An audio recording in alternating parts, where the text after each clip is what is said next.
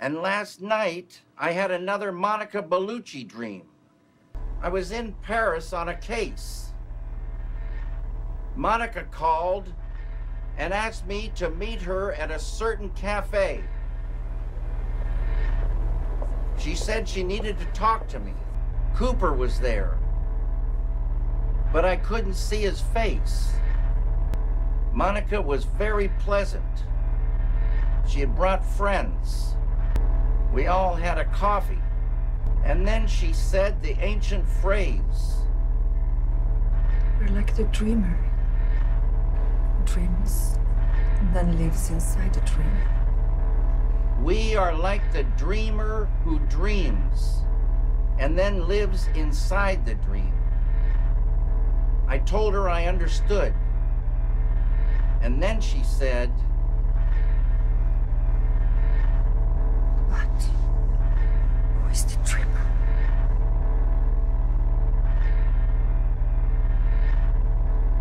but who is the dreamer? You like the juice? Did I get the juice? I liked half of this juice. Once again, our let's watch 2 episodes in a row thing paid off. I feel like. This fucking show, man. Like, after episode 13, I was like, I don't want to watch anymore. I'm tired of watching this shit. And then episode 14, I'm like, alright, I'm back in. That's I can watch 4 more episodes of this. You mentioned that you didn't remember a lot of the back half of this show because you kind of tuned out around this point, and it's like watching episode 13, I know exactly what the fuck you're talking about. If I wasn't, sticking with this for a purpose, I don't know that I would have given up, but I would have been tempted. Yeah, no, I never gave up, but, like, I stopped, like, making it, like, an appointment show. Like, the first couple episodes, I'd be like, oh, fucking Twin Peaks tonight. Oh, yeah, I'm gonna watch Twin Peaks tonight. And then it was just like, I'll watch Twin Peaks whatever. When I get around to it, I'll watch that thing. Well, and the problem is it's front-loaded, I think. Like, a lot of the stuff I liked about the episode, 13 anyway, like, we got out of the way quickly with the Evil Coop stuff and the Dougie stuff, and then it was just a whole lot of fucking, what I always call it, Dick Tremaine, which is just the shit I don't care about. Yeah, did you know Norma's been overcharging for her pies? Well, she's not overcharging. She's charging the right amount. Oh, They're right, trying sorry. to. The other restaurants are cheaping out by using substandard ingredients. Thanks for clarifying that, because I would hate the listener to be confused on that important subplot of Twin Peaks The Return. That is the key to solving every mystery of this show, is the ingredients of Norma's pies. Fucking Norma's goddamn pies. I wrote down turd sandwich for one of my note, and it was around the time where Norma's pies were the topic of conversation. Alright, first off, welcome to Saturday Night Jive, where we talk about Saturday Night Live and Saturday Night Live related movies. Jim Belushi was in this episode. Jim Belushi was in this episode. And David Koechner, in a moment that I laughed at heartily. That was a good moment with David Koechner. So yes, this is our stupid podcast, but right now we're watching Twin Peaks The Return. We're on episode 13 and 14. I have seen the series before, but have little knowledge of it because I don't remember what happened. And Ben this is the first time he's watching season 3. So I just want to introduce the podcast. That's my first note. Yes, and well, because what else are we going to talk about episode 13? I want to say the saving grace of this, and I'm going to be jumping around a little bit.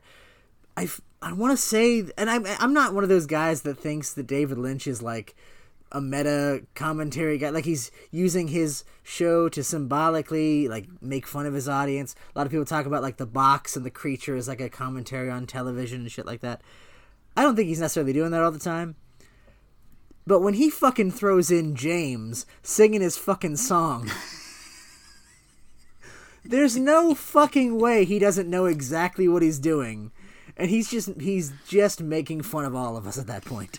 I know, because do you think it's possible that maybe he's being sincere about it, and he's like, okay, I'm going to make Twin Peaks The Return. I better rewatch the original series. Wow, there was a lot of, like, stupid shit with James in it, but if that's what the people want, that's what the people are going to get. Episode 13, I'm going to sing that fucking song again. I do have a theory about that. It's not a major mythological theory, but just in terms of, like, the background of this, they keep talking about that character Renee, who's married. I think that was supposed to be Donna before Donna refused to come back. And I think they, rather than try to get, like, you know, Moira Kelly or somebody, I think they just said, let's just make it a different character. But I think in the original pitch, that was Donna. Okay, you know what they could have done? Cut that shit out. Oh, yeah, cut it out fucking completely. I think I read a story somewhere that Showtime was like, wanted to do 12 episodes, and then David Lynch was like, no, fucking 18. And episode 13 is so fucking boring. Everything in this could have been excised. Well, I will at least defend the Norma stuff to the extent that it feels like it's building up to the Ed and Norma getting together. Like they're still being kept apart by arbitrary circumstances. I don't know if I get the sense yet if Ed and Nadine are even still together. I don't think that's been addressed yet. But, I mean, obviously something is keeping them, and I don't know, I guess they're kind of riding the line of whether that guy is her boyfriend or just her manager. But, like, I think that's, to whatever extent that matters to anything, I think it's, you know, more of the unrequited love thing. I don't know. So, I think it's a big cup of who gives a shit. Well, I never gave a shit about it in the original show, let alone now when I want to fucking know what Evil Coop's up to. Yeah, why do I fucking care about Norma's fucking pies? And then, all right, yeah.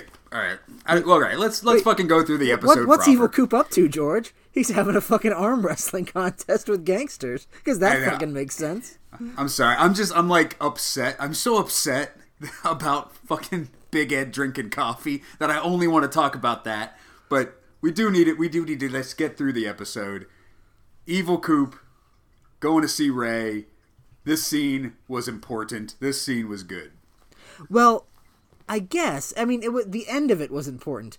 The lead up to it is just silly David Lynch nonsense in the way that I liked. I liked the idea that there's this presumably criminal gang. I think they're affiliated with the drugs because Richard Horn was there and he's working with Balthazar Getty. So I'm assuming that's the same organization. And the fact that they choose their leadership by who can win arm wrestling contests. Right. So it just happens to be that the fucking guy who played Jason Voorhees has the strongest arms, so he's the leader. Yeah, this is in, like, I guess their bylaws and rule books, where if you're the best at arm wrestling, you get to make all the decisions. Yeah, I mean, it's silly, but again, it's silly in that way that Twin Peaks is fun when it's silly. It's silly in a Dougie Jones sort of way. Yeah, no, I liked this scene. Yeah, especially when Evil Coop was arm wrestling the guy, and like the whole back and forth between them was good. And then the very end when he punches the guy's face, just like into his face, like the guy just has like a fist impression in his face now. It reminded me, like, remember Bill Plimpton, the guy? He did like those weird like animations where like people's faces would contort. It reminded me of something like that. It did. But yeah, and just the way he's toying with him, like he's constantly going back and forth, back to starting position. Yeah, I liked all of that shit. Yeah, that was good. But the real fucking meat of this scene, and yeah, the last like interesting thing that happens is after the arm wrestling competition, Evil Coop is now interrogating Ray to get the coordinates. And all right, so Ray explains that he's been in league with Philip Jeffries to take Evil Coop down. Yeah. Philip Jeffries' plan was to have Ray shoot Coop and put the ring on him. And that's all we know about the plan, I guess. And by the ring, you mean the fucking owl ring, the Formica Taylor Green ring from Fire Walk With Me. Yes. Which, because again, and I think I mentioned this on a previous podcast, mentioned it to you while we were watching. My theory was that wasn't Philip Jeffries, that was Philip Gerard. Because the first time we get any mention of Philip Jeffries, it's this guy, Evil Coop is talking to him on the phone line, and he questions it. He's like, this is Philip Jeffries, right? And then the implication of that scene was it was somebody else impersonating Philip Jeffries. And then later on, Ray talks on the phone to a Philip, but my thinking was it wasn't the guy we thought it was Philip Gerard, Mike's host. And you insist that it is Philip Jeffries, that he's coming back in some form. Obviously, yes. David Bowie doesn't come back because he was dead. But I'm banking on your poor memory that maybe that sequence is different, because why else would Ray have the owl ring if he wasn't working for Philip Gerard? That's Mike's ring. Philip Jeffries doesn't have that ring. And well, didn't Dougie have it? Well, the ring, from what I understand, and a lot of this is analysis as well, obviously. The ring is Mike's wedding ring. Because in Fire Walk With Me, he says, "With this ring I thee wed." So when you put the ring on, you're basically marrying yourself to Bob. Or to Mike, rather. And Bob is his familiar. He finds victims. The original relationship, before Bob went off on his own, before Mike saw the face of God, cut off his arm, the arm became Mike. Philip Gerard was on his own. And then now the arm's a tree with a testicle on it. We all know this. But I was saying before that, when they were working together, they were the golden circle of I forget what they say, pain and suffering or whatever. I think the way it went, as we see kind of in Fire Walk With Me, is Bob will go out and collect Garmonbozia by creating pain and suffering, and then the victims of that pain and suffering, he will put the ring on to send their souls to be eaten by Mike. Obviously, that's not how it works now because Mike is reformed. He's no longer... I guess he's still eating Garmonbozia because he has to. He feeds on it, but I assume he finds some different source for it. But, like, that's the idea. So, like, the idea is you put the ring on and you die, your soul is sent to the Red Room, which puts that last scene in Fire Walk With Me, where the scene in the train car, in a different light, where maybe that's the reason why Bob had to kill her, because when you put the ring on, that's what he's programmed to do. He's Mike's familiar. When you put the ring on, you're marked for death. He didn't want her to put the ring on because he wanted to possess her. He wanted to claim her for himself, but instead Mike tricked him by saying, "No, this one's mine." Well, then why did Coop... Because Coop tells her to not put the ring on. I think because Coop doesn't understand the process. He just thinks everyone I've known that has become in contact with this ring has either died or disappeared. So he just assumes the ring is cursed. Well, because he's saying that from the Red Room, though. That's why I never understood that. But is he saying it from the Red Room in the future? Is it future or is it past? Because he's not in the old man makeup. That's true. So I don't necessarily know that he knows everything that he would know now. Maybe. I don't know. But yeah, so Coop, evil Coop shoots Ray dead, but before he does that, he makes Ray put on the ring, and so then when Ray dies... The ring disappears, and Ray is now in the fucking Red Room. So that happens now. That's a thing. Oh, and we haven't talked about this much, but it's in a lot of implications, and it's enough that I'm watching a lot of like rewatch podcasts, like in succession with ours, and the main theory about Richard Horne is that Evil Coop is his dad, that he raped Audrey in the hospital when she was in a coma, and she gave birth to his son, right?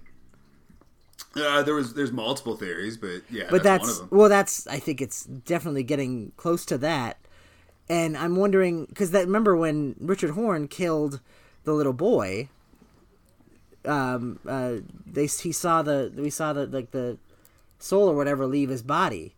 I'm wondering if like he is now like because of his parentage, he's like a function of that. Like now anybody he kills is part of that cycle of pain and suffering, and that's what that meant. Oh, I don't know. That's what I'm throwing out there. Yeah, well, and then this is when the episode just like falls off a cliff. After that happens, we get the cop brothers, where they find all the evidence they need to crack the case, but it's so unbelievable to them that they crumple it up and throw it in the garbage. Yeah, they get the prints back on Dougie Jones, and they're like, "He's a missing FBI agent."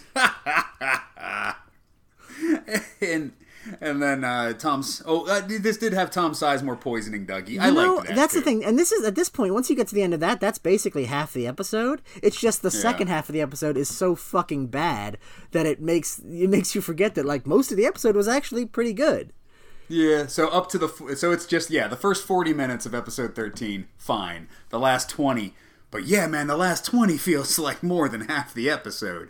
But no, I did like Tom Sizemore is gonna poison Dougie, but he pusses out at the last minute, and that's really all we get in that scene. Well, so the way they do it, it's more of Dougie influencing people like, in a being their style, not realizing it. He gets distracted by his dandruff and starts massaging his back, and that's enough for him to, I guess, realize that he doesn't want to kill Dougie. Yeah, now that I'm looking back on it, I like that scene. But while we were watching it, I was kind of like, all right, come on, let's go. Because I'm getting a little tired of this running joke of the thing with people say something and then Dougie Jones repeats it. Like, they keep doing that and doing that. Well, I mean, we got to get to that. Well, of course, that's also getting into the next episode. We see another guy who just repeats everything at the end of that episode. I know. What the fuck? Yeah. So there's more tulpas out there. Yeah, that's what it seems. But yeah, well, all right. So put that on pause. That's a teaser for the next episode. He's a guy bleeding from the mouth, which we just heard about that as well. Shh, quiet. We got to talk about Norma's pies first. Well, I mean, okay. We also got Dr. Jacoby and Nadine, who it didn't go anywhere, but I like both of those characters, and I like when they cut back. I mean, I'm assuming that comes to nothing, I guess. I don't know why I am, but it doesn't feel like anything that's going anywhere, but I just, I like that dynamic. I mean, this storyline, if I remember correctly, has closure, but it has nothing to do with the main plot. I mean, this is a B story. Well, because I was making connections with the Golden Shovel, and he's out in the woods, and we saw, and again in the next episode, that the entrance to what I'm assuming is the White Lodge is a pool of gold to counterbalance the pool of black oil that enters the Black Lodge. So I was thinking like the Golden Shovel was something to do with that, like shoveling yourself out of the shit philosophically is like the truth, like if you were to talk to the firemen about it, be like, yeah, that's pretty much what we're all about. No, Dr. Jacoby is not going to hand Coop a shovel. Be like, here's the secret to it all. It was all my shovels all along. I brought that up in a previous episode, I think, where it's like, yeah, we know that the entrance to the Black Lodge is a pit of black oil. I think it's supposed to be black oil, black engine oil, because that's what Bob smells like. But, yeah, if it just ends with Coop having to dig a hole, I would love it. And this was interesting, too, the thing with Sarah Palmer, which informs the next episode as well. Yeah, but I did... Yeah, okay, so yeah, we get a big long scene of Sarah Palmer drinking vodka and watching a boxing match, like a 7-second clip of a boxing match on a loop. This was forever long. Like, at first it was interesting, but then I'm like, all right, what the fuck am I, what am I fucking looking at here? Well, it's interesting for me, one, because she also goes into the other room, and there was the noise from the kitchen, and she goes into the kitchen. Again, my theory is still that she has that delivery boy in the kitchen and she's, like, eating him. And that, I feel like... I said that as a joke last time, but now I think she's actually fucking eating him.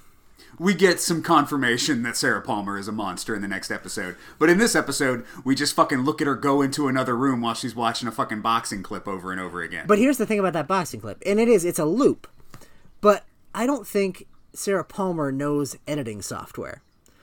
So I don't think she figured out, like, she made this loop happen in, like, a real sense. Like, or she somehow bought a VHS tape of, like, the same boxing match every 10 seconds.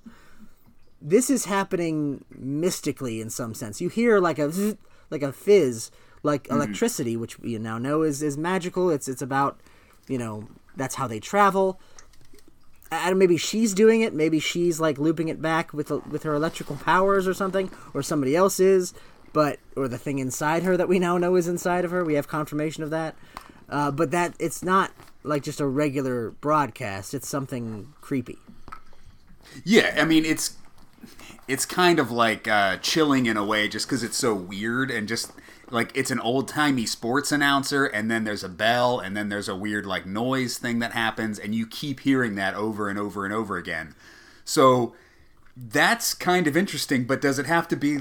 It felt to me like the longest fucking thing that I was watching. Well, I think it has to be a little bit long for you to pick up on the repetition of what's happening. I feel like it's maybe one or two beats too many, but... Yeah. But, yeah, I feel like... If I hadn't realized, because that's the thing, it connects back to previously when we saw her and she was watching fucking like tigers eat each other or some shit. Yeah.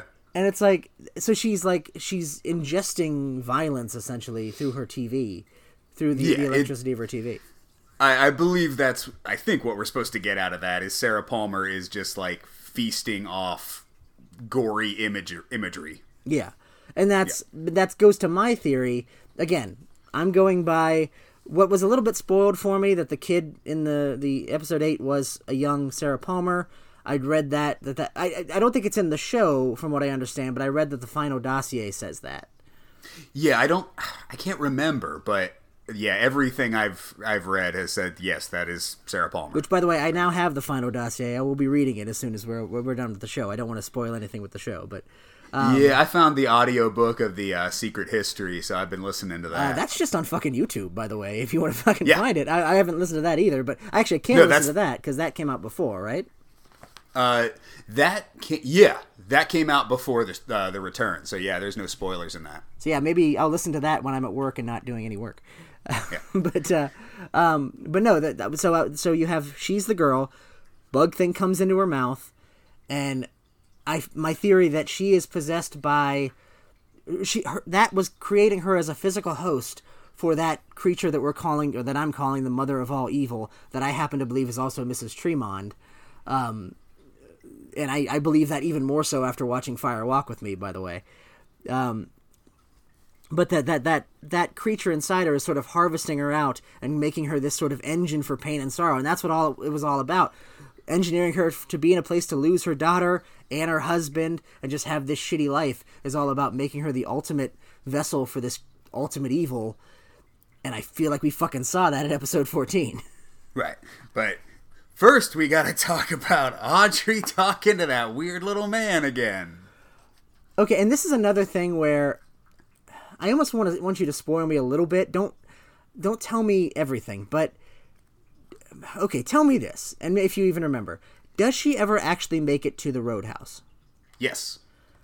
Okay, see, then that fucks up my idea of what this might be, because if she was always in here and could never leave, which seems like she wants to leave but can't, I'm getting definite either. Well, I know people have said, like, is she still in a coma? I've heard that before. I don't think it could ever be that hacky, but I'm getting definite Black Lodge vibes from all of this shit. Possibly. Yeah, it seems like she's somewhere not normal. But, I still have no idea what she's talking about. She keeps talking about Billy, which you hear about Billy in the next episode. The people at the Roadhouse at the end of episode 14 are talking about Billy. So maybe I'm just not paying close enough attention to the Roadhouse subplots. Well, I don't know. Maybe I need to piece those together somehow. I'd be curious to edit together all the Roadhouse scenes and watch them sequentially and see if that illuminates anything. But I also don't. I think the main point of that stuff, at least from now. I mean, obviously we might get more, obviously, but from my watching it now, the main point of that is to establish that all this stuff exists independent of Audrey. So, we're supposed to think, it's the real world. So Audrey's in the real world. All these hints that I'm getting that she's in the Black Lodge can't be true because there's real life. But they don't... Everybody... She mentions all those people. None of those people mention her. Even in that last scene where, she's talking about Billy, but she doesn't mention... I thought that, that was going to be the twist where she was going to be like, who's your mom? And she was going to be like, Audrey. And, that was going to be the reveal. And even Billy, and then we get Billy, and Billy's, I think, is a tulpa. So the one concrete connection that she keeps mentioning Billy, I don't think is of this world. So I think that's a misdirect. I think she's in the Black Lodge, and she's somehow getting information about the outside world as a part of the process of facing her dweller on the threshold. Maybe, yeah. So the Roadhouse is actually what's going on in Twin Peaks. Everything else we're seeing is on a different plane of reality. Well, because here's my thing. First, the reason I thought it was a couple of things. First, I think the fucking guy, Charlie, even says the word we're on the threshold in the previous episode, right? I didn't fucking imagine that. We're on the threshold? When they were talking, in the first episode we saw them, he says, we're right here on the threshold, and he's referring to it as about to leave. And that's, to use that word, when we already know that the process a spirit goes through when they die is they go to the Black Lodge and they encounter the dweller at the threshold, where they go through all of their own problems and face their demons with imperfect or imperfect courage. And then you have Charlie, who looks like the little man from another place. I mean, he has the same physical disorder, so I think that's meant to evoke... I don't think he's really Mike, but I think that's meant to evoke that. Those two things together say Lodge to me. So he's trying to talk her into what, passing on? Well, because that's the thing. You remember, like, we've never actually seen this process play out. What happened to Coop wasn't him meeting the Dweller on the Threshold in the way that spirits do. He physically went into the lodge and met his dark half. I think this is her meeting her dark side in a more metaphysical sense. Because remember, her role in the show was always, she wanted to be in on the action, but, like, she wanted to be the main character. She wanted to get all the attention, but she never was. You know, she wanted to be Dorothy in the Wizard of Oz parable, but she put her own red shoes on, but she was never going to be Dorothy, because that was always going to be Laura Palmer. And she even says, is this the story of the little girl who lives down the lane? That's Sarah Palmer. That's not her. You know, she's never the important one. So I think the idea that she hears all these stories of these exciting things going on that she's not a part of, and she's dwelling in the obsession of that, I think that's her dark side. That's what she has to overcome before she passes on. Sorry, am I getting too ridiculous at this point? No, it's when you see the resolution, you may have it. I mean, well, because it resolves, but it's left up to your interpretation, basically. And there's a couple other things with that, because I'll spoil that. I realized watching the original show, every other person we know that has been possessed by an entity, their hosts have been similar in appearance, but the opposite of personality. We don't know what Mike looked like before when he first possessed Philip Gerard. We only know him afterwards when he was a little person, but he wasn't a little person when he possessed Philip Gerard, so that doesn't count.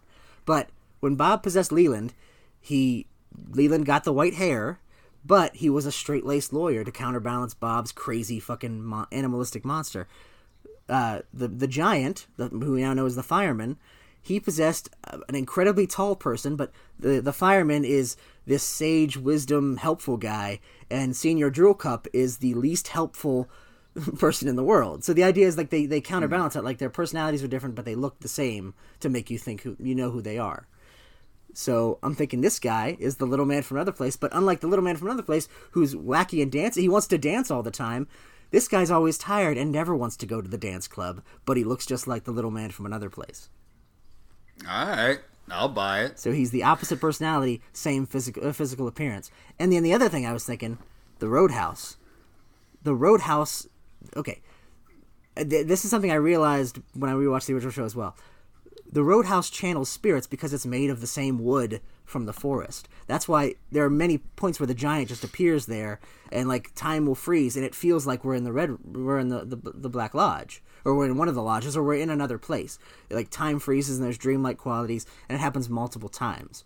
So I'm thinking maybe some of these scenes in the Roadhouse, like, they're connected to the spirit world because it's the Roadhouse. That's there's one part of the Audrey scene that I actually wrote down. For some reason my mind just kind of I kind of zone out during those Audrey scenes, and then afterwards I'm like, wait, what the fuck were they talking about? They seem deliberately designed to make you zone out.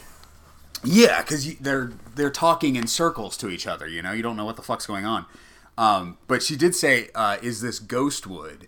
And then, for some reason, that made my mind go, because then we cut to the Roadhouse, and I was like, what if, because Josie's in the spirit of the wood, ghost wood, what if Audrey's in the wood of the Roadhouse, Well, that's the thing. She's a ghost in the wood. The log lady is also, because that's a line from the show where Hawk says it to the log lady.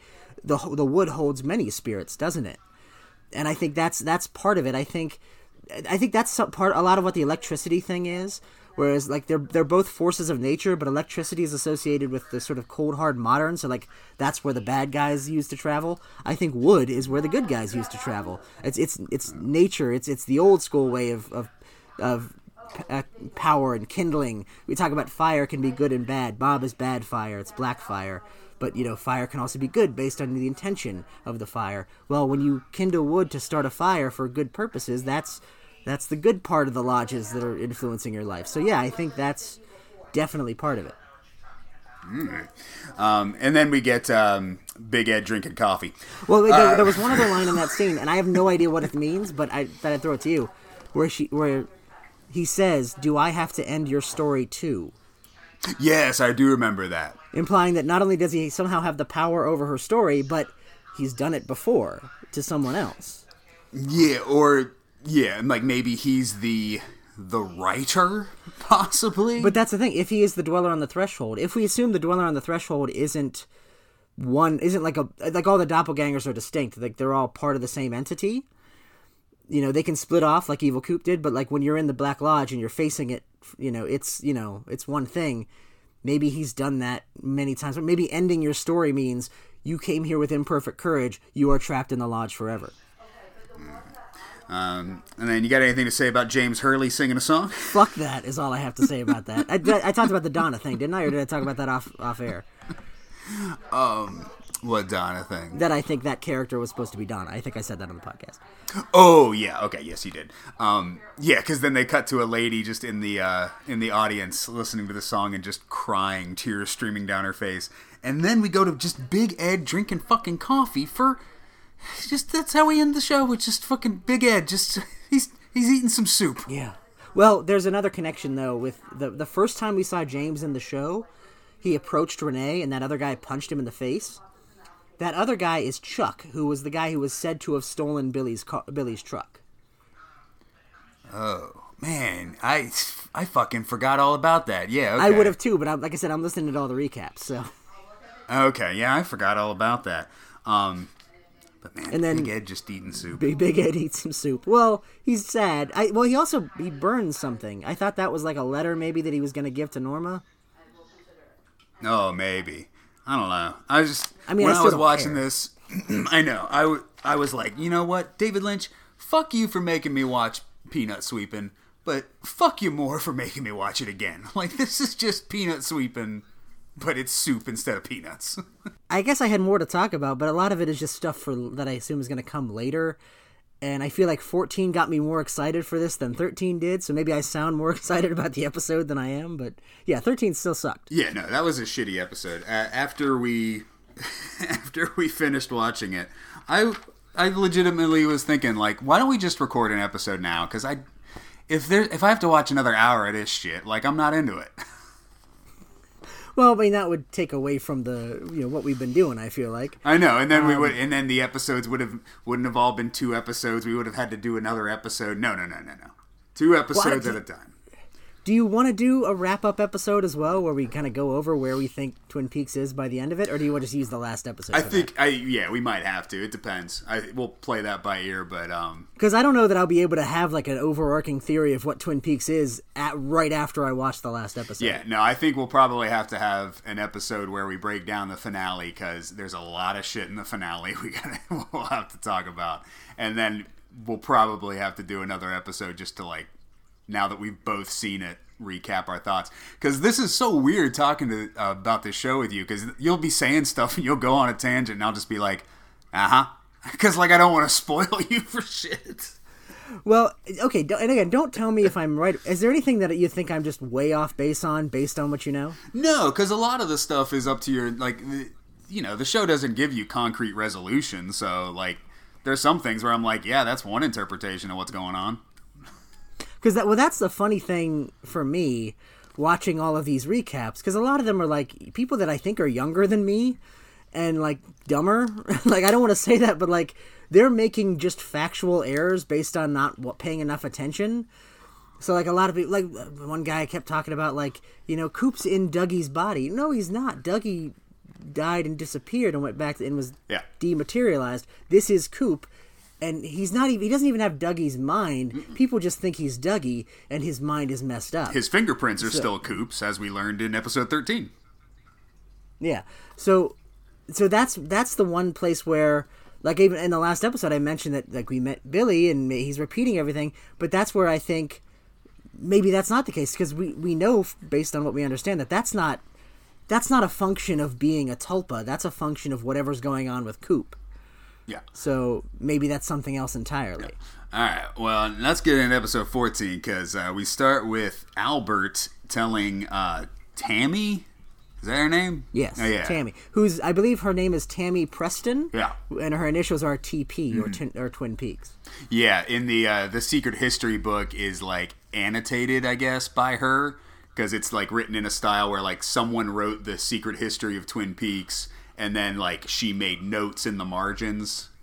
Oh, I didn't know that. Yeah. So the audiobook is, I'm starting to listen to the audiobook, but it's really weird sometimes because, like, you'll be listening to a book and then you'll hear someone else's notes because they're also reading the notes that would be in the margin. That's funny. But yeah, I just, and this is the scene. I think they obliquely referred to this in a previous episode. This is like the big part. This is the full version of the story of the first Blue Rose case. Yeah. It was Laura Duffy. They broke into her apartment and she was shot. She disappeared. And then there was another Laura Duffy holding a gun who claimed to not know anything. And so this is where we get our first mention of tulpas. Yeah, which I've been talking about tulpas all this time because I was kind of spoiled on that. Just as the name, I didn't have anything to connect it to. I just kept hearing people refer to Dougie as a tulpa in analysis videos.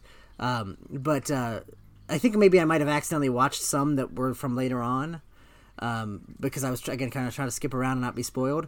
But yeah, this is a very similar thing. The idea that there was another doppelganger that isn't a dweller on the threshold, a shadow self doppelganger. These have been created before. Yeah, they may not even be related, but they also kind of tell us what the Blue Rose case. So that's the history of the Blue Rose case, is because before she disappeared, she said, "I am like the Blue Rose." So I guess that's why they named the task force the Blue Rose.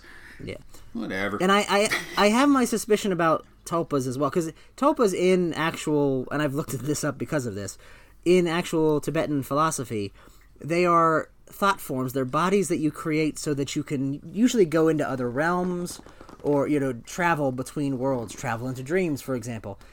And so my theory is that, like, Bob possesses people because he doesn't give a shit. And he wants to corrupt people. I feel like large entities that want to live in the physical world travel from their dream world to our world, create a tulpa to do that, so they're not taking advantage of a real person. I can see that. And that's what that would have been. Yeah. But then we also reveal that Diane is the half-sister of Janie E. Which I said that to you, and you didn't say anything. Not that, but I was like, why is she Janie E? That's weird.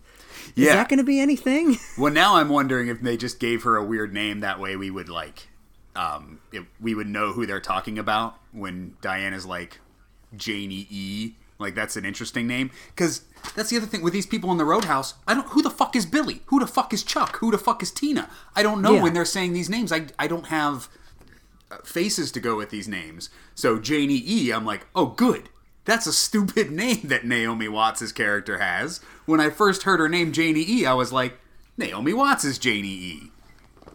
Because it triggered for me when somebody called her Mrs. Jones, and I'm like, wait a minute, she's Janie E. Is she Janie E. Jones? Is E the middle name? Because you wouldn't call somebody Janie E. from their middle name. It would be the abbreviation for their last name, which apparently is...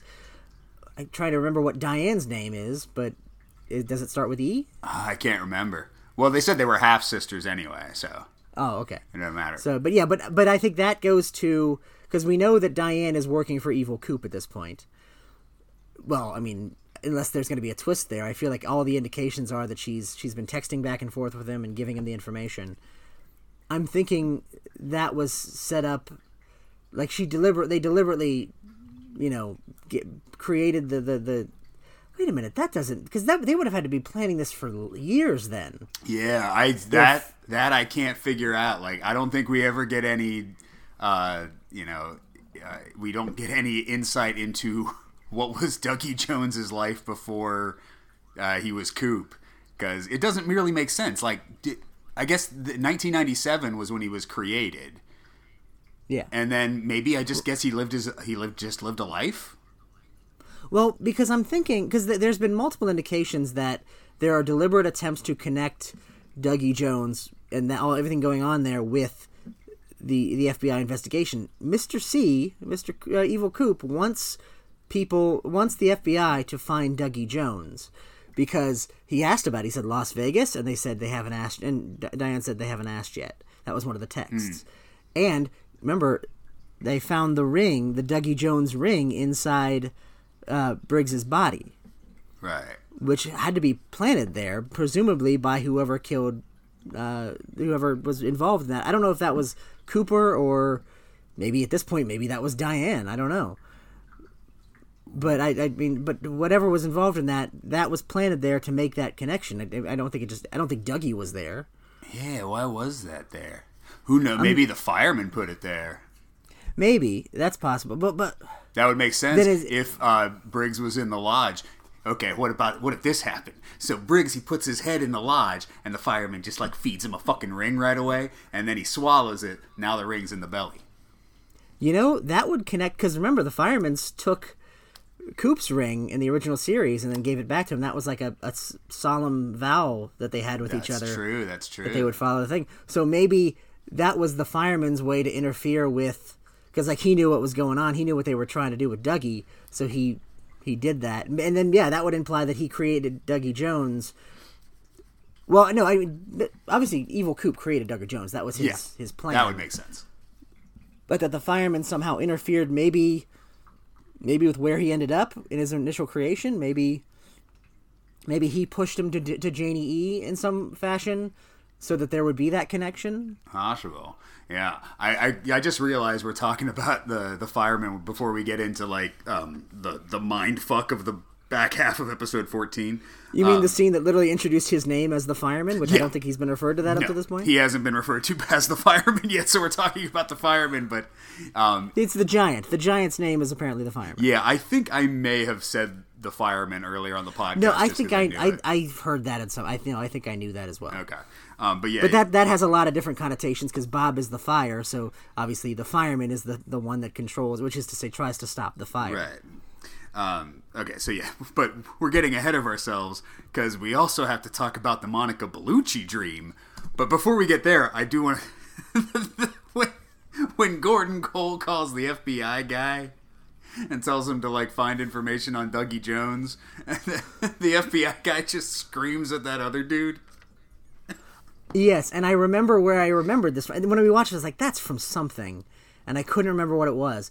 There is a scene in Eraserhead that is almost identical to that. Oh. Where his boss screams at him very much like that. That is, I think, a direct reference. Okay, that makes sense. Because it just comes out of nowhere where, like, the FBI guy's like, all right, we got to find the thing on Dougie Jones. All right. And the one guy's like, how are we going to do that? How are we going to know which one we're looking for? And he's like, this is what we do at the FBI! I remember somebody in Eraserhead in a figure, like a position of authority, coming up to what is his name even in that movie? I don't even know if he's Eraserhead, but he just like screams at him like that. I think I remembered something like that. But we got to talk about the Monica Bellucci dream. Yeah, I'll have to rewatch Eraserhead. Yes, Monica Bellucci. This scares me. Why? This scares me. They're talking about it's all a dream. It's a dream, and you're living in the dream. Mm-hmm. Are they gonna say it's all? Because that's the hacky thing I don't want it to be. So in all of my theorizing, I'm like, any evidence I have that might point to that, I dismiss just on the grounds of like, he's not gonna do that. That sucks. Well, there is another famous story that is all a dream at the end. Well, that's and I wanted to talk about it because I've been doing a deep dive into the Wizard of Oz parallels. As I told you when we were watching. Mm-hmm. And yeah, the whole idea, and that his previous thing before he did Twin Peaks was Wild at Heart, which is a big Wizard of Oz thing. And so yeah, you can make parallels with, you know, if she, it's the idea of like a dark version where like, what if Dorothy went into the dream world and ended up dead instead of, you know, coming back? That's Laura Palmer is Dorothy in that scenario. And there's so many things. I was going into like, you know, the giant is the man behind the curtain, you know, and he's also the big head that dispenses advice and sends you on your mission, which is the thing that comes in front of the curtain. And then it all starts with a little munchkin who dances and sets you on the path to the yellow brick road, which the fucking giant mentions bricks laid one after the other. And like, there's so much shit. And in the first scene, Audrey wears the red, she takes off her shoes and puts on the red heels. That's got to be intentional, right? Yes, David Lynch is a huge fan of The Wizard of Oz. It's like his favorite movie. And I think now we have Sarah Palmer as clearly a Wicked Witch style figure. And I think because at this point I don't think Laura Palmer, the human, was Dorothy. Laura Palmer, the lodge entity that we now know exists separately from Laura Palmer, the cousin that looks just like Laura Palmer, Mike's cousin from that dream. She's Glinda the Good Witch. who Cheryl Lee rather played in Wild at Heart. Whoa! Now you're sounding like Space Cadet. Because remember, the fireman creates that orb with Laura Palmer's face in it and sends it down to Earth to help the world. That's how Glinda the Good Witch travels in The Wizard of Oz. Oh yeah, bubble. Okay, that is true. So yeah, all that seems intentional. Hey. Well, yeah, this Monica Bellucci dream. So Gordon Cole is just talking about a dream he had with Monica Bellucci, where he's sitting outside of a cafe with Monica Bellucci, the real life Monica Bellucci, and she says the phrase, "We are like the dreamer who dreams and lives inside the dream." But then she says, "But who is the dreamer?" And that's what shakes Gordon Cole to his soul. And he refers to that as the ancient phrase. She says the ancient phrase, but that not the last part, but just you are like the dreamer who dreams and then lives inside the dream. That's some kind of ancient phrase that he recognized. And then he looks back and sees himself in the past. Okay. What happened? No, you're good. You just cut out for a second, but you're back. Oh, but then after she says that, he looks back. After she asks him who is the dreamer, he looks back and sees himself. Mm-hmm. And I'm reading meta. He's David Lynch in this moment, and because he always compares filmmaking to dreaming, that movies are dreams, right? So that he's dreaming up the world of Twin Peaks, and he created the Gordon Cole character to live inside of it. So that comes back to that whole meta thing of it's all a self-aware TV show, which I don't like and don't want it to be that. Right. Well, also, the cafe that they are filming that scene in, where he looks, there used to be a art exhibit from David Lynch. So other people have interpreted it as Gordon Cole is having a dream about David Lynch having a lunch with Monica Bellucci and looking at David Lynch's artwork. And so basically David Lynch is the dreamer because this all is from David Lynch's imagination. See, and here's where I'm telling myself this as part of my larger theory so that I'm not as worried that it's going to turn out to be hacky. He equates dreams to movies. And so yeah, he's saying that that's what David Lynch is doing. He dreamed up Twin Peaks. But I think, and again, going with the Wizard of Oz parallel, in The Wizard of Oz, the dream place is still a real place. It's not like she just has a dream and it's just dream bullshit and then she's awake again, right, and that's the reality. When you travel into the dream world, it's just another dimension. Mm-hmm. And so I think that's the idea behind Twin Peaks, to the extent that it is a Wizard of Oz thing. It's the idea that dreams are just another realm that you happen to travel to via dreams. But like Hawk says that, you have multiple souls. You have a waking soul and a dream soul.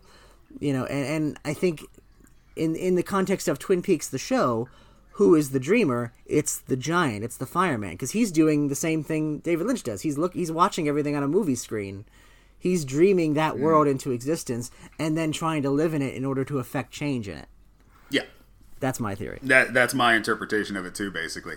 So yeah, David Lynch whatever is happening, but David Lynch, the actor, is having lunch with Monica Bellucci, and then he sees basically the Philip Jeffries scene from Fire Walk with Me. They just basically play that out.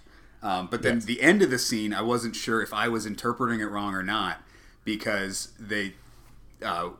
Philip Jeffries points to Coop and says, "Do you know," or what does he say? "Do you know who that is, or do you think?" Yeah, do you know who that man is there? Right, or something like that. Something like that.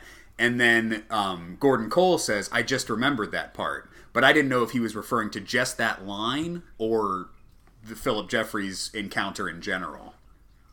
I took it to mean like that entire sequence. Okay.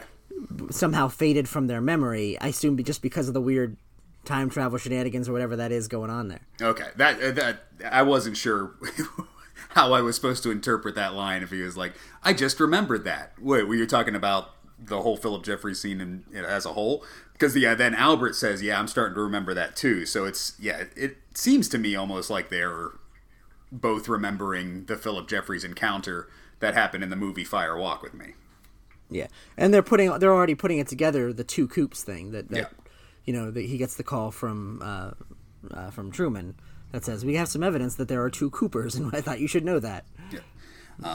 What else? Oh, Chad gets arrested, and then we go to Jack Rabbit's palace, where we fucking see the naked lady with no eyes. You didn't think she was coming back, did you? No, I didn't. Well, I completely forgot about her until this fucking scene. Well, I guess she wasn't naked when we first saw her, but in this scene, she's when they get to Jack Rabbit's palace.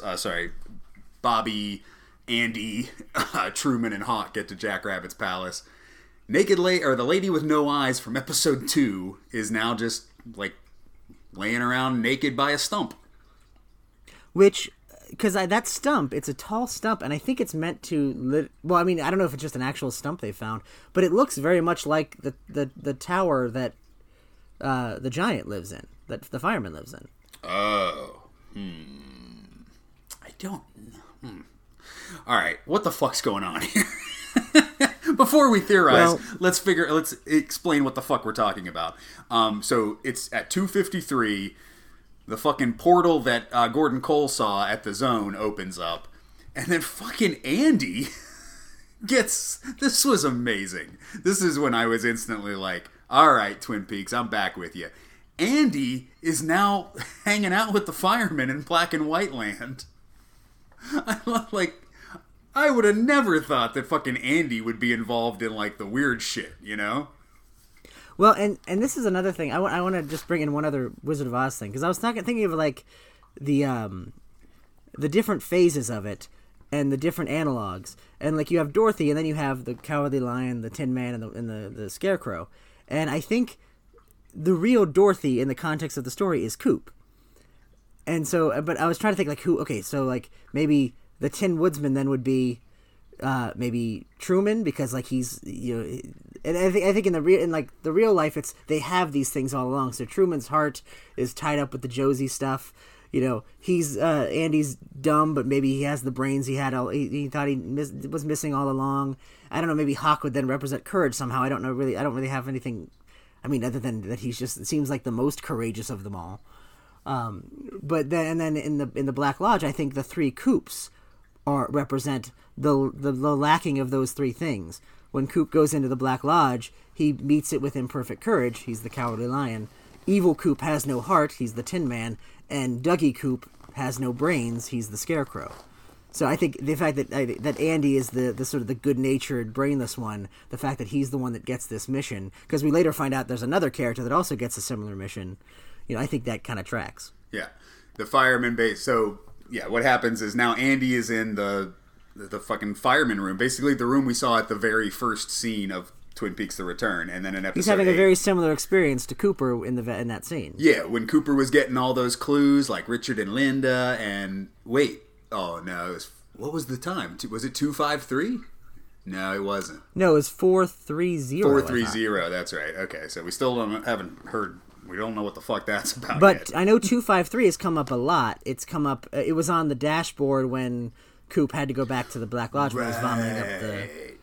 Okay, yeah, I knew we had seen the time 2:53 before, because before the portal opens up, Robert Forster's like, it's 2:53, and I knew we'd seen that before. Yeah, it's when it was also on the the slip of paper in the Briggs thing. Right. Was that also the time that the bomb dropped?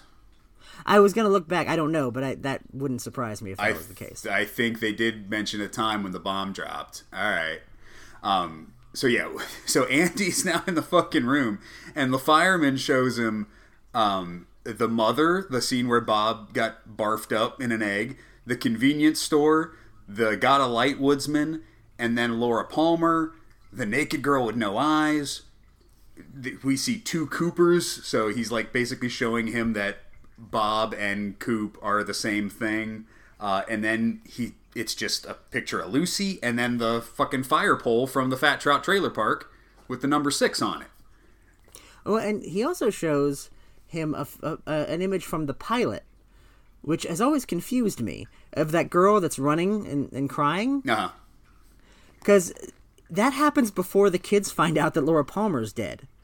So I never understood why she was crying. And I always sort of took that as, like, she just sort of felt it somehow. Like, that was just the power of that was, like, present even before. Because you get the sense that, like, people are kind of forebodingly, like, realizing what's gone on before there's even confirmation of it. And I wonder if that's a reference to everything we've seen as far as, like, the state of things seems to be rotting. Like, there's fucking sick people and evil seems to have taken over. I wonder if that's a reference to that. Like, this is another example of like when evil takes over, we feel it on a deeper level. Oh, maybe. But why is he showing that to Andy? Oh, I guess. Well, I think the point of this scene is the fireman is showing this stuff to Andy.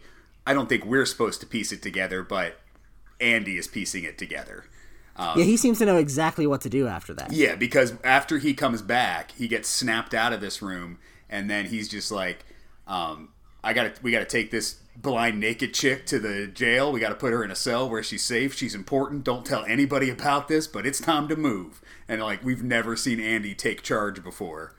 Yeah, and am I supposed to take anything from the fact that the Asian lady with no eyes, she seems to have like gills on the side of her head?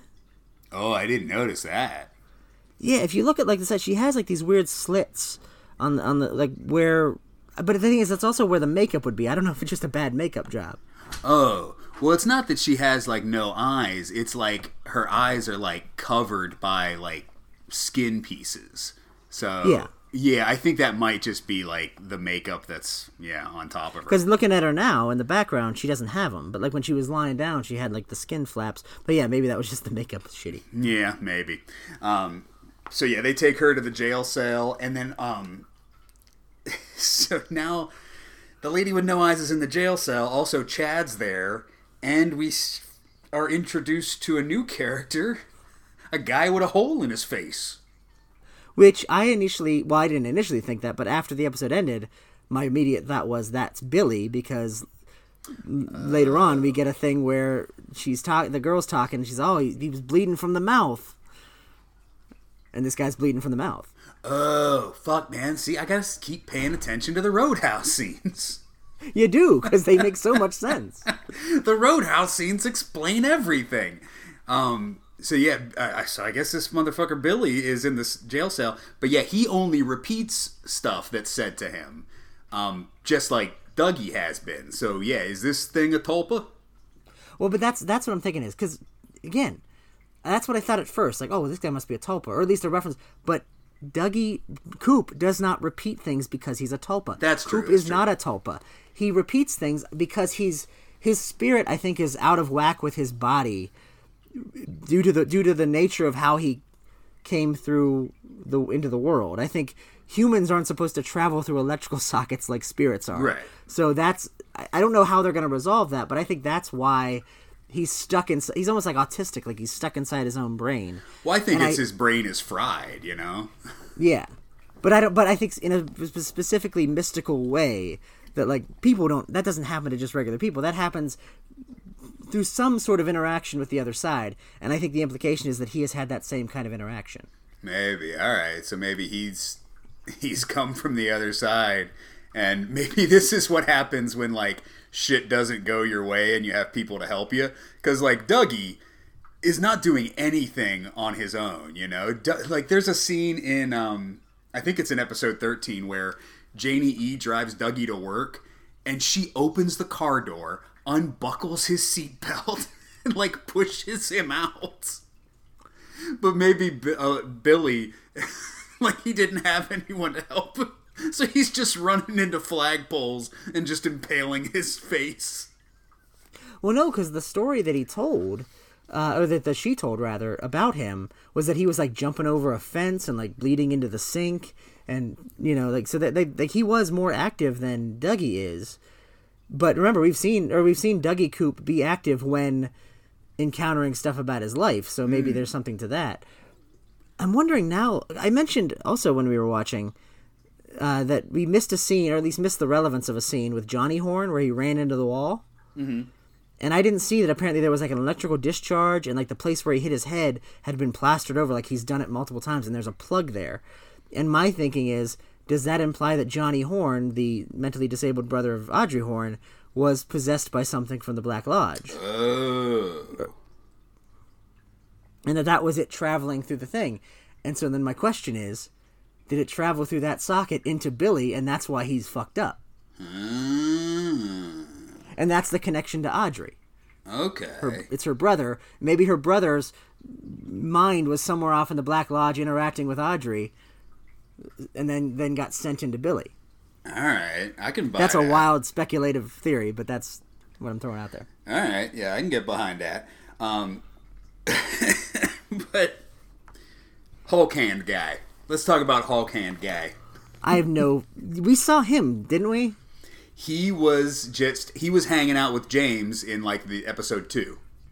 Because I remember you pointed him out to me, and you were like, that guy that you saw for 5 seconds, that guy comes back. And I was like, okay, whatever. And now it's like, apparently he's part of the mythology of the show, and he's got a destiny. Well, because in the first episode, I only noticed him in the first episode because I remembered him from later. And then I noticed that he did have the green Hulk hand. But yeah, this guy is just like, he's hanging out with James. They're both security guards. And James is I guess at the Great Northern, right? I don't know. He goes and checks the furnace. And you hear the same hum.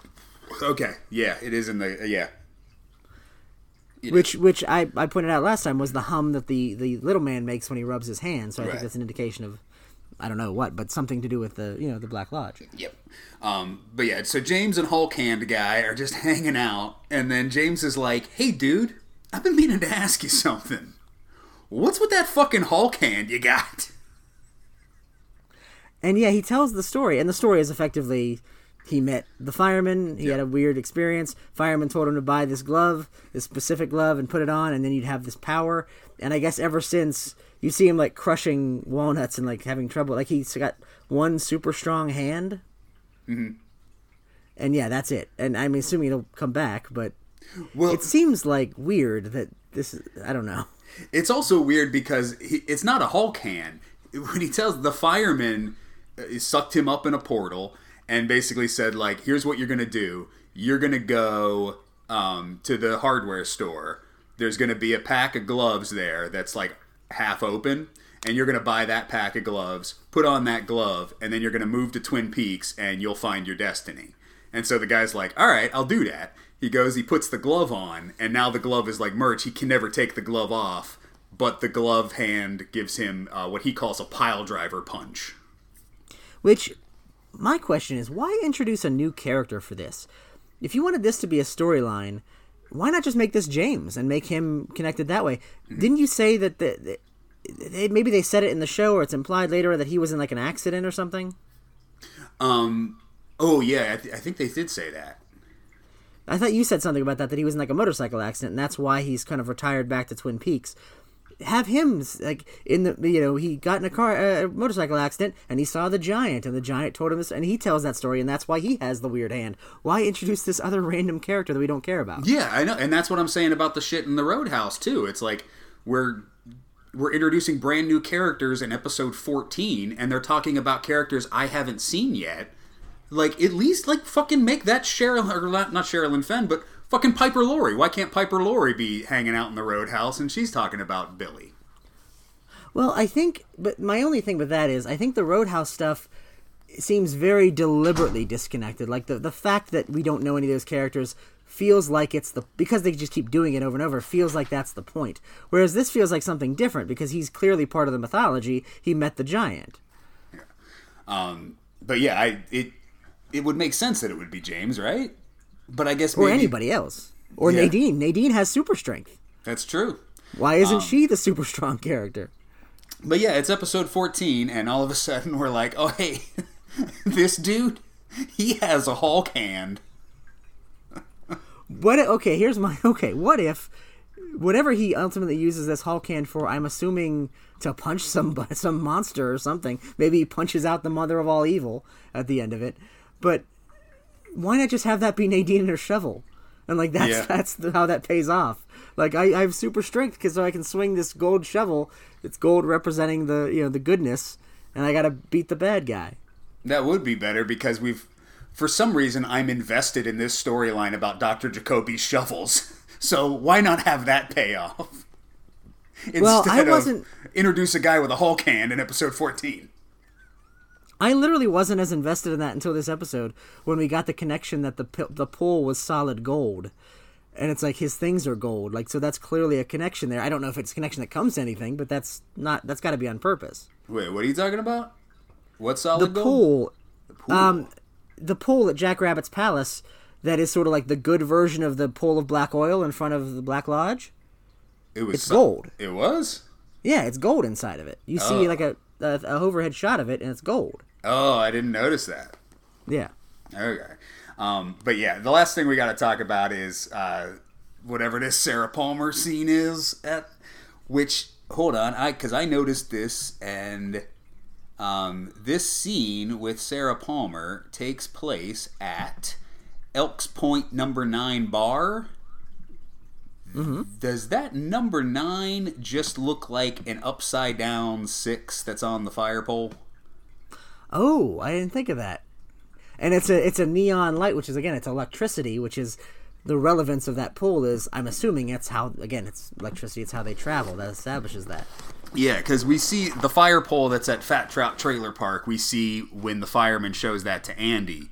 And yeah, then Sarah Palmer goes to the number 9 bar, and yeah, that 9 is like the exact same font as the 6, just upside down.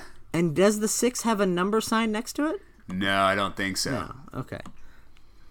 I guess I could find out by looking at it.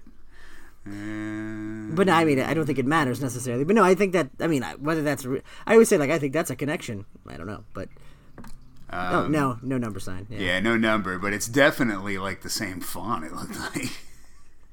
But maybe it's just because they showed me the pole with the 6, and then we go to the bar with the upside down 6, which, you know, an upside down 6 is really just a 9 when you think about it. No, I mean, I'm not bashing that at all. I think that's very easily could be a thing. But what we definitely know is the thing is whatever the fuck happened in the bar. Oh yeah, and then Sarah Palmer eats some guy's face. Fucking, well, again, she's possessed by the mother of all evil. Is there any doubt of that at this point? Well, no, of course not. Well, I guess if we didn't know that little girl in episode 8 was Sarah Palmer, I guess we might be going like, wait, what? Well, but one of the things that popped, like a little weird little tongue popped out of her mouth, which I think that happened at the frog thing too, didn't it? I think when we saw the frog, it had like a little thing dart out of its mouth. Oh, I don't remember that. And then you have the darkened spirit finger. Yeah. And I think that's Laura Palmer's smile, like, blackened. I don't know about that. I don't know. But, so what happens is Sarah Palmer's going to a bar. A guy comes up next to her and is like, hey, honey, you like cunts, don't you? And he's all vulgar. And then Sarah Palmer takes her face off, reveals just a black void where her face used to be. We see a left hand with the ring finger blackened out, and then just a scary black and white smile. We hear Sarah Palmer say, do you really want to fuck with this? And then she bites the dude's neck off. And are we believing when she sinks back and forth between seemingly real Sarah Palmer and, like, is she like possessed and not remembering, or is it all an act? Is she just evil? I think it's all an act is what I got from that scene, because after she does that, she goes like, oh, and she like flashes into like kind of the Sarah Palmer we saw in the original series, you know, where she's like, oh no, what's going on? Because she pleads ignorance, but then like she immediately snaps back to like, yeah, this is a mystery, isn't it? You know, so I think she was in control the whole time. Because remember earlier when she was in the convenience store and thought she was in the convenience store, it definitely felt like she was two entities inside the same body. Yeah. Like she was talking to herself, and so I don't know if maybe this is the same that shows us that whatever struggle for control is over, the thing inside of her is one. Right. So maybe this is something that we may be able to piece together later, but why is the mother of all evil just hanging out watching animal porn in some old lady's house? Well, because remember, they feed on pain and suffering. I mean, that's part of it, but I think it's literally just, like, she's the ultimate, vessel for pain and suffering because of her life. So I think the mother of all evil just wants to live in that vessel because that's the vessel that was built for her. Okay, so you think the mother's happy? Well, I mean, you mean the mother of all evil? Yeah, you think the mother of evil is happy right now? Well, I don't think she has the capacity to be happy. She literally feeds on pain and suffering. I don't think. But doesn't that make you feel a little good about yourself? Well, I mean, what are you? So you're telling me the mother of all evil is like, give me all your pain and sorrow. Ooh, give me all your pain and sorrow. I feel so miserable with all this pain and sorrow. No, I think the mother of all evil is like, yeah, that's good pain and sorrow. I like it. Well, I don't know, because remember, the first time not counting the box, I mean, the first time we saw her kind of in the flesh in episode 8, she's literally vomiting up evil into the world. And I'm kind of going back and forth, like, was she in the lodge before that? And, like, that was just the first time they were able to break out and encounter the real world in a way that, they wanted to? Or is she from somewhere else entirely? And those evil spirits happened to find the lodge later on. Well, I think the atomic bomb blast created her, right? But did that? No, I don't think it created her. I think it opened a breach to from our world to wherever she was. Oh, into our dimension. We fucked up. Yeah. Which I'm thinking it opened a breach into the Black Lodge, and all the evil shit in the Black Lodge was like, holy shit, we can go in the real world now. Okay. They basically did what the doppelganger did. Okay, so didn't create it, but introduced it to our world. So yeah, what was she doing before? Just like chilling? Well, because goes to my theory about the horse, the white horse. Because in the rhyme, the horse is the white of the eyes and the dark within. And I think the this is the water, this is the well, drink deep and descend is just the evil that's been spewed into the world. But I think the white horse it's not just like it's the pale horse. It's the warning that great evil is coming, but specifically this evil. So the reason that Sarah Palmer sees the horse both times is because that was this entity taking control of her every time there's something really fucked up happened. Her daughter died, or her niece died. The white horse said, "This mother of all evil is here. It's coming for you," and that was like a warning. And I think that's why Coop saw it in the Red Room at the beginning of the season, because that was that entity, that creature, taking Laura Palmer. I wonder how much of your opinion is based on the fact that you're rewatching the original series too, because like I can't really how serious are we supposed to take stuff that happened in the original series to this series, because stuff was made by different directors too, or do you think David Lynch took all of that and was like, even the stuff that's not mine, I'm going to try to make sense of? Yeah, I don't think there was ever a plan from the beginning, but I think he is very keen on retconning everything in and like incorporating everything. If you ever heard Grant Morrison, he's a comic book writer, he has the same idea with Batman. Like, a lot of people who write Batman, they ignore all the goofy shit from the 60s and 70s, like the Silver Age stuff. Grant Morrison's like, no, all that stuff happened. We're just going to bring it in and make it cool again. And I think that's kind of what David Lynch is doing with Twin Peaks. It's like, even like the Wyndham Earle's weird computer system, he probably didn't come up with that, but he included it, Well, and then we saw in episode 13, James singing that song again. So he's not always successful with it. But no, I definitely think... Sometimes he does cool things and tries to explain the white horse. Sometimes he has us watch Big Ed eat some soup. Well, and I started this podcast very much disinclined to ever bother with any of the Mark Frost stuff, because I was like, David Lynch doesn't care about the Mark Frost stuff. Now I definitely want to read it because I feel like he does. I think David Lynch... I think he's going to do his own thing. If Mark Frost contradicts what he wants to do, he will ignore that thing. But I think he wants to, have that be a part of the universe as well. Oh, yeah. I think everything's canon. Well, and this series was written by the both of them. Yeah. I don't know how they split it up. If, like, Mark Frost maybe wrote the Amanda Seyfried shit and David Lynch wrote all the Fireman shit, or if they wrote together, but... Oh, did we mention that I'm pretty sure Amanda Seyfried's character is fucking dead. Oh, maybe she is. Yeah, we just saw her in episode 13, but yeah, that was episode 13. Well, there was a scene that was just like way too happy where she's like, yeah, I'm going to turn my life around and go have some pie. And I'm like, she's never making it to get that fucking pie, is she? She does, yeah. She calls Shelley and she's like, oh, he's gone out. I don't know where he is. Oh, something bad's going to happen. Why don't you come down here and get some pie? Oh, yeah, pie will cure everything. And that's the last time we've seen Amanda Seyfried. So yeah, I don't think she ever got that pie, but yeah, that's pretty much the whole episode, right? I think yeah, that I just went through my notes one at a time, so yeah, I don't think we missed anything. We talked about Hulk Hand Guy. Fucking Hulk Hand Guy. If that's as simple as, like, they go back to the box and the mother of all evil comes out, he punches her in the face. Or punches Sarah Palmer in the face at that rate. If it's anything like that, I'm going to be so disappointed. I mean, you introduce Hulk Hand Guy, you're going to have him punch something at some point, right? There's only one place that story can end, is Hulk Hand Guy is going to punch someone. Yeah, I don't like it. I don't like it at all. If it were a Nadine and her shovel, I'd accept it, but... Well, on that note, stay tuned for next week. Will we see who Hulk Hand Guy punches? Tune in next week. Will we figure out who the fuck Billy is? Will he ever find his truck? Well, Billy is the dreamer that dreamed the dream and lives inside the dream. Will Norma ever figure out the correct ratio of pie cost to pie profit? Okay, I keep telling you, she has figured it out. It's the other people that are deliberately miscuing it because they want to save money on the cost. No, she's screwing it up because she's not charging enough for her pies.